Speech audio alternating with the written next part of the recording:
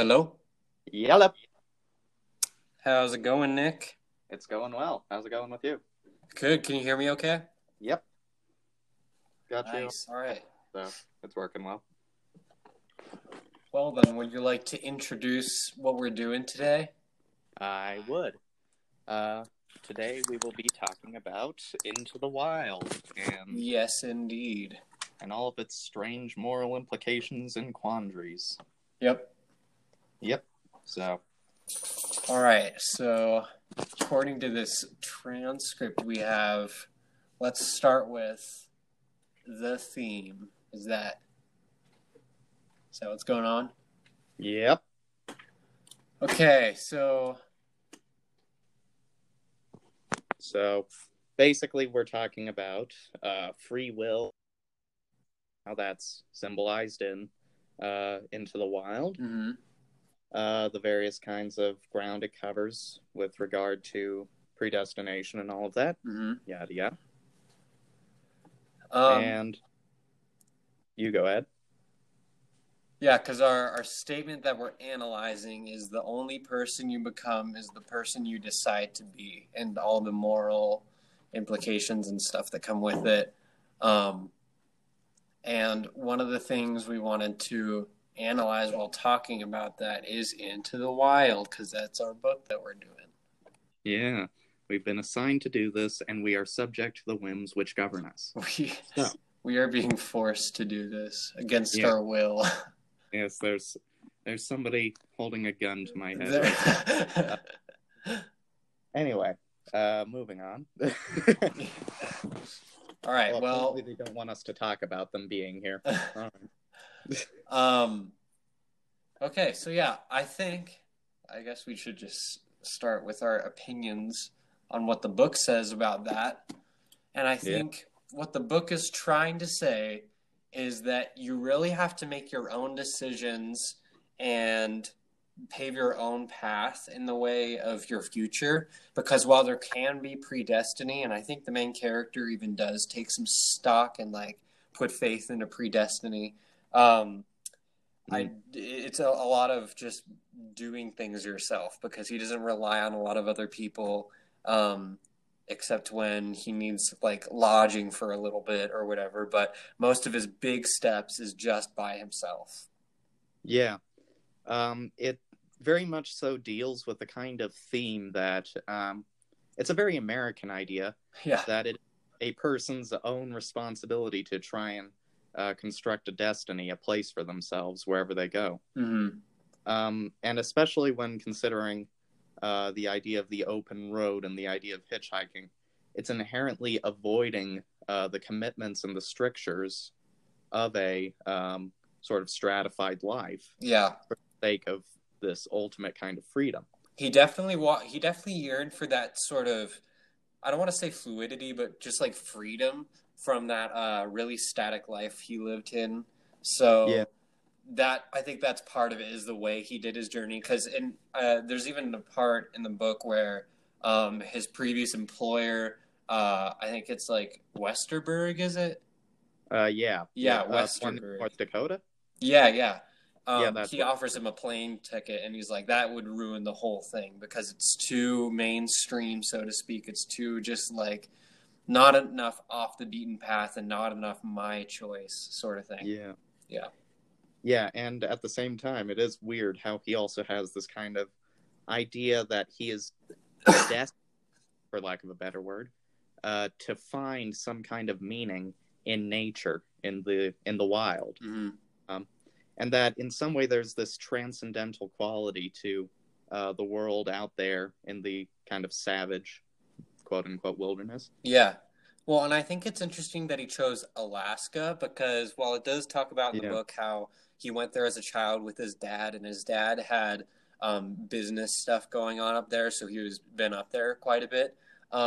I did think it was interesting because it's the last frontier, so you have all this wilderness going, and a lot of people like McCandless who are just kind of hopeless wanderers trying to fill that void in their heart that they think is going to be filled by like a big cathartic experience or something.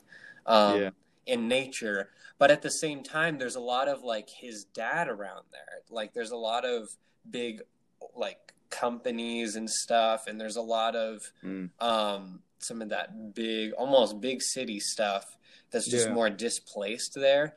Yeah, especially like the idea of just having a few miles off this group of cabins owned by this weird collection of yuppie families or something. Totally, yeah. Or like how the National Park Service or something, some branch of the U.S. government had those cabins for like those rangers, I think, that go on sort of escapades out there. Yeah. Yeah. So it is pretty tainted with, not tainted, but it has experienced a lot of that human influence. So I think it's interesting that McCandless still wanted to go to Alaska, because it seems like he wants to find all the undiscovered parts of the map, like all the untrodden parts, but there's really no place like that, I think. So yeah, especially I think it's more how he sort of ended up mythologizing it with the Jack London and the Thoreau. Yeah. He tried to impress onto it this idea of it being the last frontier for manifest destiny and all of that. Yeah. And then back to the all the free will stuff and like taking action. He really does have a set course throughout the whole thing, because he has to make so many decisions at different times, and he's obviously very stubborn. But McCandless is definitely a person that makes life how he wants it to be, and shapes it to himself, and even at the detriment of the people around him sometimes. Yeah. What I find very interesting is the fact that he does hold this degree of personal agency, in that he's chosen this life on the road and all of that. But at the same time, he is also kind of open to circumstance dictating his actions. Like when he's staying with the old man, what's his name, in Arizona? Oh, yeah. Yeah, and he offers to adopt him and things like that. It's interesting because McCandless is both subject to the circumstances of him already having his family in Annandale, and him having chosen this sort of rugged lifestyle. And so from a perspective of kind of auto-hypnosis, he ends up tricking himself into saying that he has no choice but to continue on. Yeah. While at the same time also having the free will of, I don't want to live with this old man in the middle of nowhere. That's true. Yeah, I didn't think of that. Yeah, I thought that was an interesting bit. Yeah. And then I'm just pulling up some of the documents that we looked at earlier. Yeah. One of them is not opening. Oh, that's fun. Yeah. It's the first document on the sources to support the claims. For which source? The first?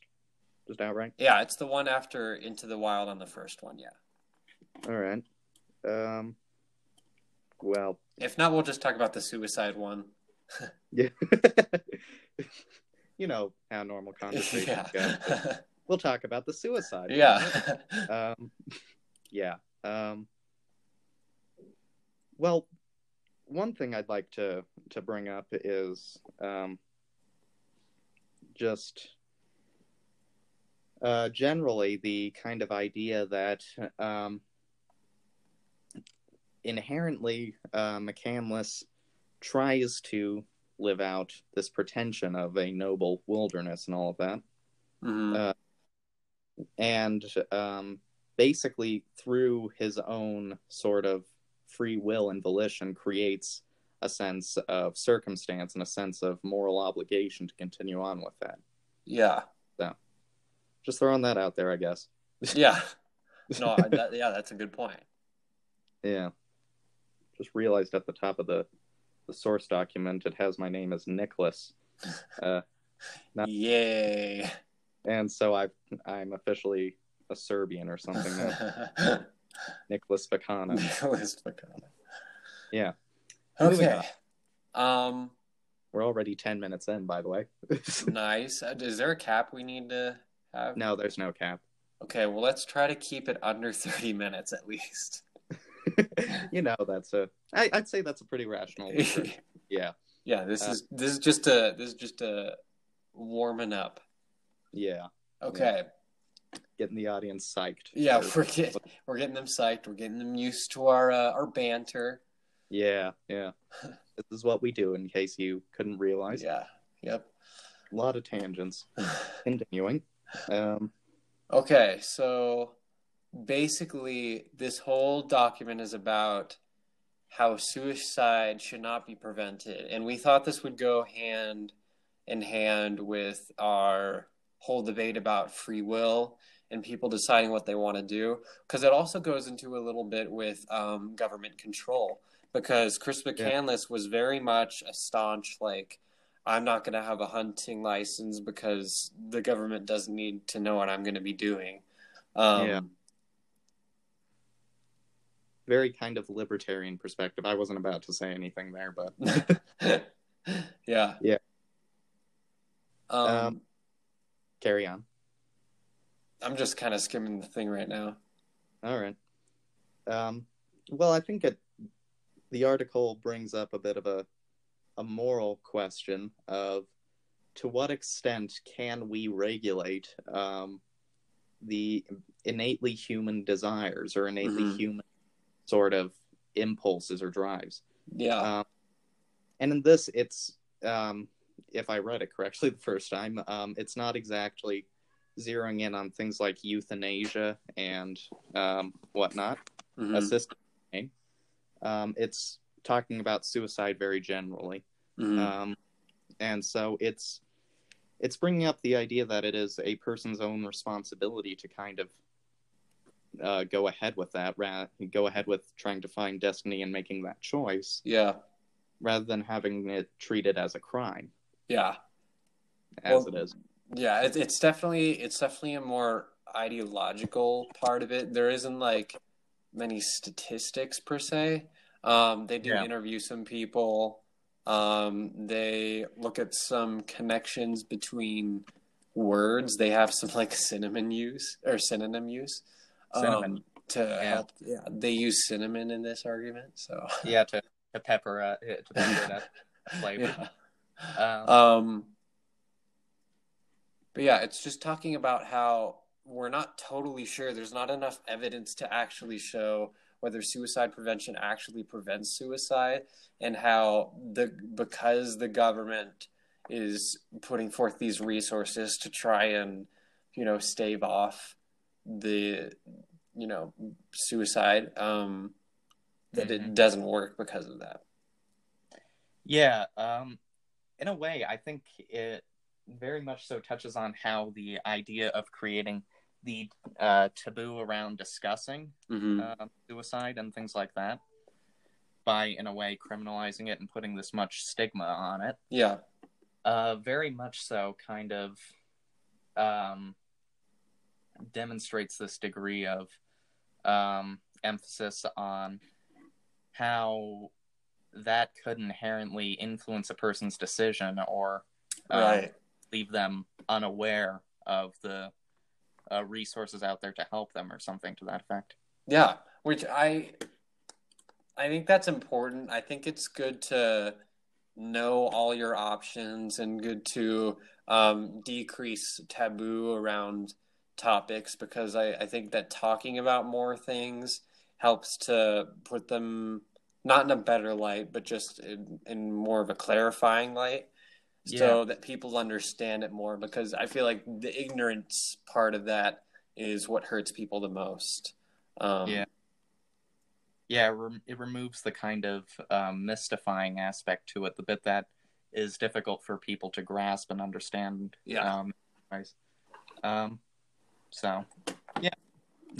Well then, thank you. Suicide Should Not Be Prevented by Thomas Saz. I don't know how to say his last name. How's it spelled? SCASC. Or SCSZASZ. Sorry. Sisage. Sisage. Nice. Sisage sounds... I don't know. It sounds like the name of a weird DJ. Yeah. Anyway. I'm going to quickly deal with my cat because he's whining about something. So okay. Just...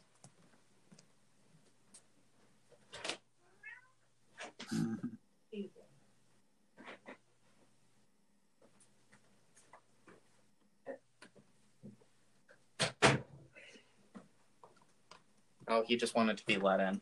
Okay. So, hello, bear. Strange black mass of fur. Anyway. Okay, I think we should just talk about one more thing and then move on to the counterclaims. It is one's own responsibility to make of life what they will. Yeah. Thoughts? So, I think that the idea behind that proposition is basically that we as humans see and interpret this world a certain way. We live in it, and we deal with the strictures of it, and it is our responsibility to kind of work around them, to try and sort of modify them in a certain regard to fit our needs, or just try to grapple with them and wrestle with them in whatever we do. And also make them a bit more understandable to us, I think, to rationalize it. Yeah, to rationalize and to categorize it and try and very much so package it in a neat way of mentally understanding things. Yeah. Which is something I don't completely agree with, but hey, it's what we do. Yeah. I think we should allow it to be abstract as well, but I don't totally think there's anything wrong with people rationalizing it as long as they're not changing it or like skewing it, you know? Yeah. The large thing about that is we as humans have an evolutionary kind of cognitive desire to try and simplify things, to try and understand them within make it black and white. In a lot of ways, yeah. But it's trying to simplify under terms that we can understand. Those can be multicolored, varied terms, but they still might not fully respect the whole idea behind or it. Encompass the whole idea. Yeah. And I think that the real problem with that is that we end up creating biases around those categorizations. We end up trying to, for lack of a better kind of phrase, and for getting back to Into the Wild, not acknowledge the forest for the trees. Yeah. Yeah. Yeah. I agree with that. And then just one more thing before we move on to the counterclaims. I think what this is also trying to say for the phrase, it is one's own responsibility to make of life what they will, is that things don't happen to people as much as people make life for themselves. And I think a bit of this was opposite for McCandless, because while he did really work hard, he was set up for success from birth, essentially. Because his parents were very successful and everyone around him was very successful, and he always got into good schools. So he did work really hard, and he did help make his life what it was, and getting really good scholarships and things like that. But it was also just a bit of what he was set up for. And I think, this will go into our counterclaims of circumstances can drive someone's life even more than personal initiative sometimes. But McCandless definitely wanted to overcome this and actually do everything himself. Yeah. I think there's quite a lot of an emphasis for McCandless on this idea that he was handed this privileged lifestyle, was given this kind of this kind of existence under those terms, and he rejects that because he sees it as false in a lot of ways. And at the same time, you think he's only able to reject it because he's given the getting to the counterclaim, he's only able to reject it because he has an awareness of his position. Yeah. Granted by that position itself. Right, because if he wasn't aware of it, then there'd be no way to combat it for him. Yeah, because think about this. He grew up in a very kind of scholarly household, so it would, in all likelihood, be that there were these Jack London and Thoreau books lying around in the writings of Tolstoy and all that. Right.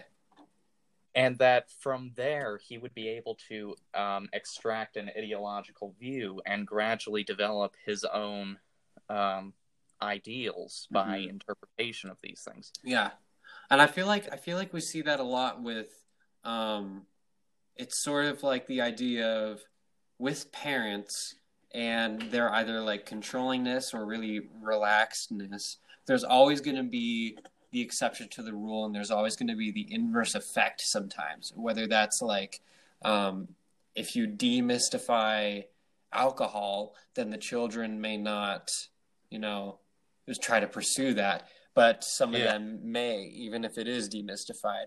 And if parents are successful, then they might have children that embrace that success, or they might have children like McCandless who simply want to abandon all of that and try and find the true meaning of life, abstaining from materialism and things like that. Yeah. Well, think about the whole idea of how a hitchhiker really emerged in our popular culture. You had people like Jack Kerouac, who symbolized that sort of thing. Mm-hmm. And their whole idea was living in this idyllic sort of 40s, 50s America that had the whole white picket fence kind of and nuclear family structure to society. And people who observed that and then, like, even looking back to things like the Lost Generation and the Second World War, and realizing how inherently disingenuous that kind of cultural zeitgeist can be. Yeah. And how unnatural it is. But I do think it is interesting though, because I think even at our school and places of establishment just around kind of where we live, there are a lot of people that are content with their surroundings by creating these, not necessarily false, because they are real and they're real to them, to those people, but they're just kind of pursuits and goals created that it's tricky because it doesn't diminish life, because there are bigger scopes of things. There is a world out there, but there are a lot of people that are just content with living in, Colorado for the rest of their life. And I don't think we see a lot of those stories, because we see a lot of the people who just want to go out into the wild, and do all those things that McCandless did. Yeah. For a lot of people, in a lot of ways, reality is a very subjective kind of thing. Yeah. Just like, I have this world around me, I have my surroundings here, and that is what matters to me right here, right now. Yeah. The present moment, all of that kind of stuff. Yep. All right.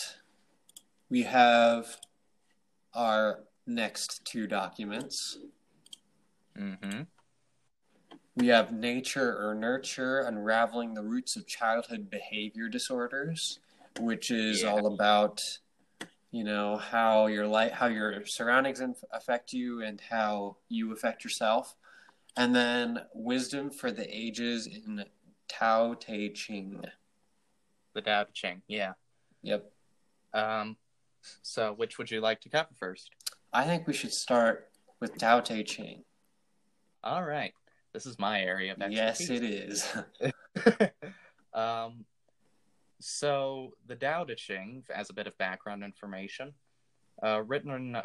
is written by the possibly non-existent philosopher Lao Tzu. And it's this collection of poems and teachings that basically state that in the universe, all things are inherently integral, all things are inherently harmonious, all things are basically part of a greater whole called the Tao. And I'm sorry if I'm starting to sound like Keanu Reeves eventually. It's okay. But the whole idea of it is that we live in this world governed by a sort of flow, a sort of energy underlying things, a metaphysical kind of energy. Mm-hmm. And it's one with ourselves, it's one with nature, and it drives action. It creates the idea of us having initiative, of everything having inherent free will in a lot of ways. Mm-hmm. And then states that you can't really tell if you have free will or if it's predestined, mm-hmm. because in a lot of ways, neither is true. Your actions are inherently governed by that unifying flow, the unifying Tao, mm-hmm.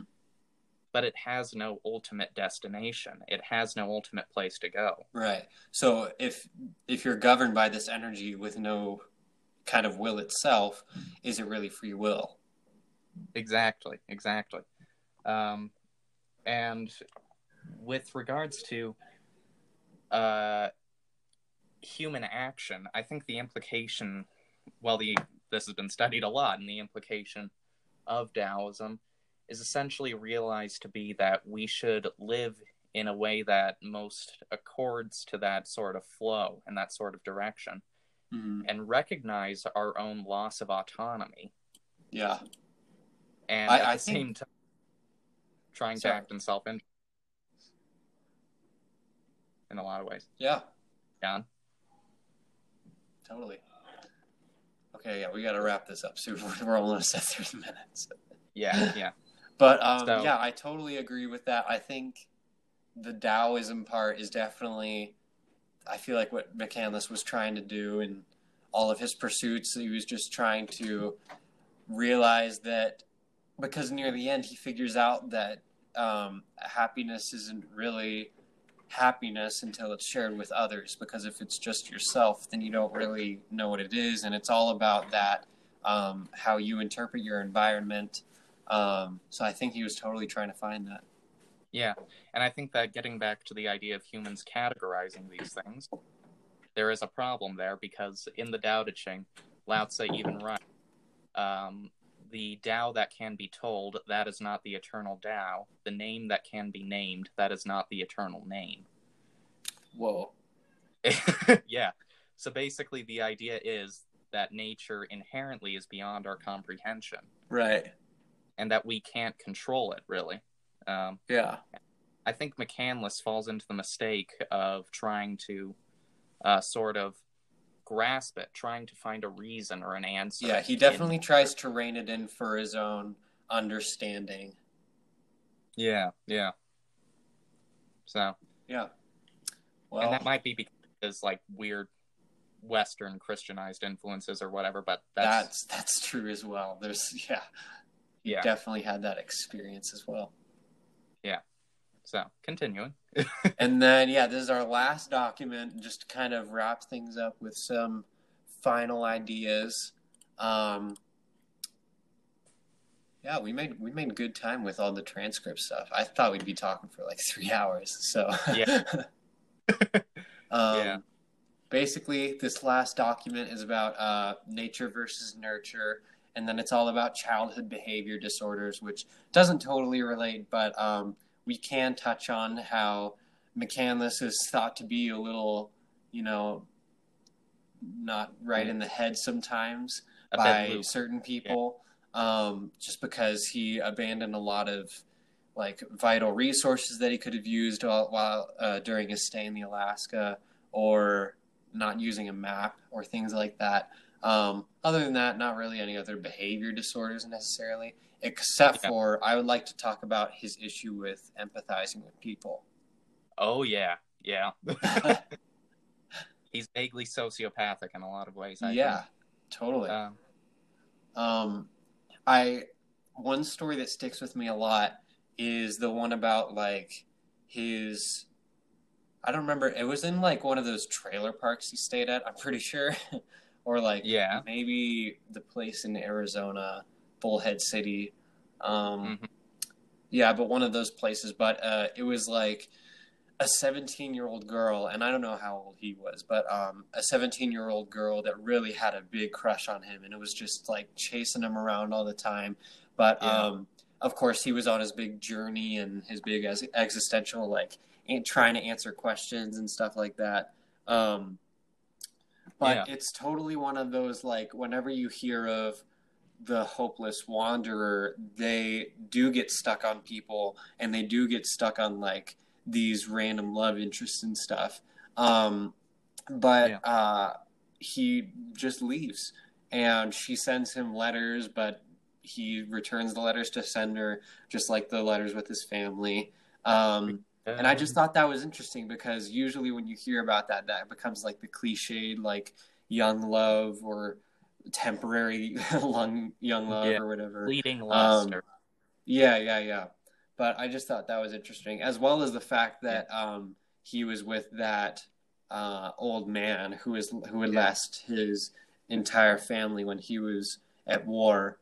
And McCandless almost had, like, the gall almost to leave him, even though he knew the old man became very attached to him.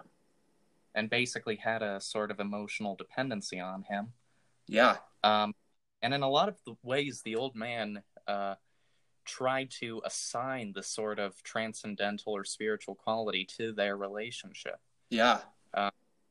Because he saw it as McCandless having selected him for this sort of existence. Oh, totally. It's thing to look at. Yeah. And especially musings over Christianity and whatnot. Well, yeah, because then when he is interviewed by Krakauer near the end of the book, and they're talking about McCandless and everything, he gets, like, really emotional. The old man gets really emotional, and he talks about how he's kind of stopped praying because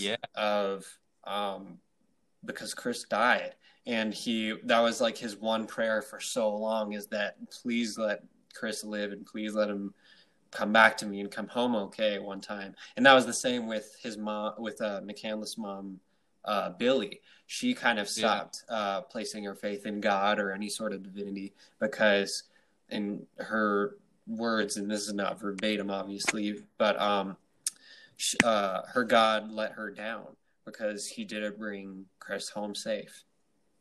Yeah.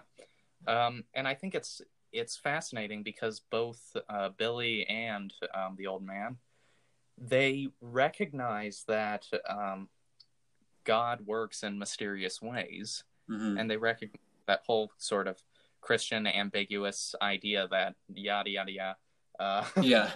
There is some greater divine plan, and we don't know what it is, which is, but in my view, anyway. But I think it's interesting how they grasp with that on an intellectual level, but on an emotional level, when that is so existentially threatened by the idea of McCandless having died so young after they prayed so much. Yeah. I think it's fascinating to see how their belief is eroded by that. Yeah, and how dainty their, well, not dainty necessarily, but how that really was affected by Chris's death. Yeah, it's really fascinating. Yeah, and it's almost why you think for a moment this must have been a novel, because it just feels so perfectly allegorical. Yeah, even though it really does. Completely, yeah, the whole thing just feels like it was begging to be a story. His whole life was just begging to be put on a page. Well, he believed that a lot of the time. Oh, yeah. Writing in the third person and basically trying to frame his own life as an allegory. Yeah. Where he's symbolic of wanderlust or something. And yet being really honest about his leaving his parents and stuff like that. Yeah. It's strange, but it's fascinating. It is. It was a good book. Yeah. Well, Mr. Nikolas, is there anything you'd like to leave us with? Not especially. Would you like to leave anybody with anything, Mr. Stricker? Into the Wild by John Krakauer is a good book. And I think some people should read it. And yeah, I think I just like to say that I think what Krakauer tried to do is remind everyone of the extremists in life, because the extremists are good in our lives. They keep us in check. They, make life interesting for us. They make sure we don't get too holed up in our computers and our Netflix and yep. Yeah. Well, now I do have something to say. Okay. Realizing that I did.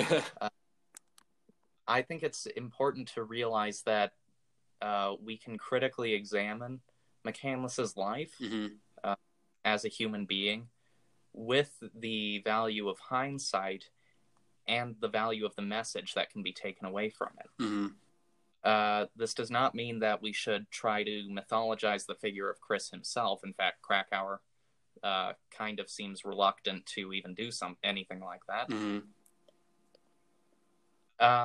And it's fascinating because he embodies a confused youth, a confused kind of zeitgeist around and energy around trying to go out into the world and make of it what you will. Yeah. And it's fascinating. Yeah. And it's a very well done book. It's very well written, beautiful image and whatnot. And I feel like inherently it is a portrait of a human being a human. Yep. Making human decisions, and it interrogates in us that own aspect to ourselves.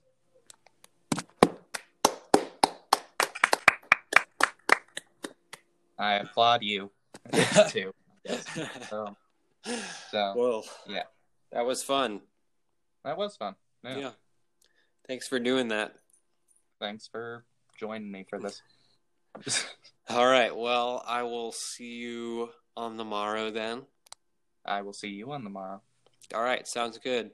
See ya.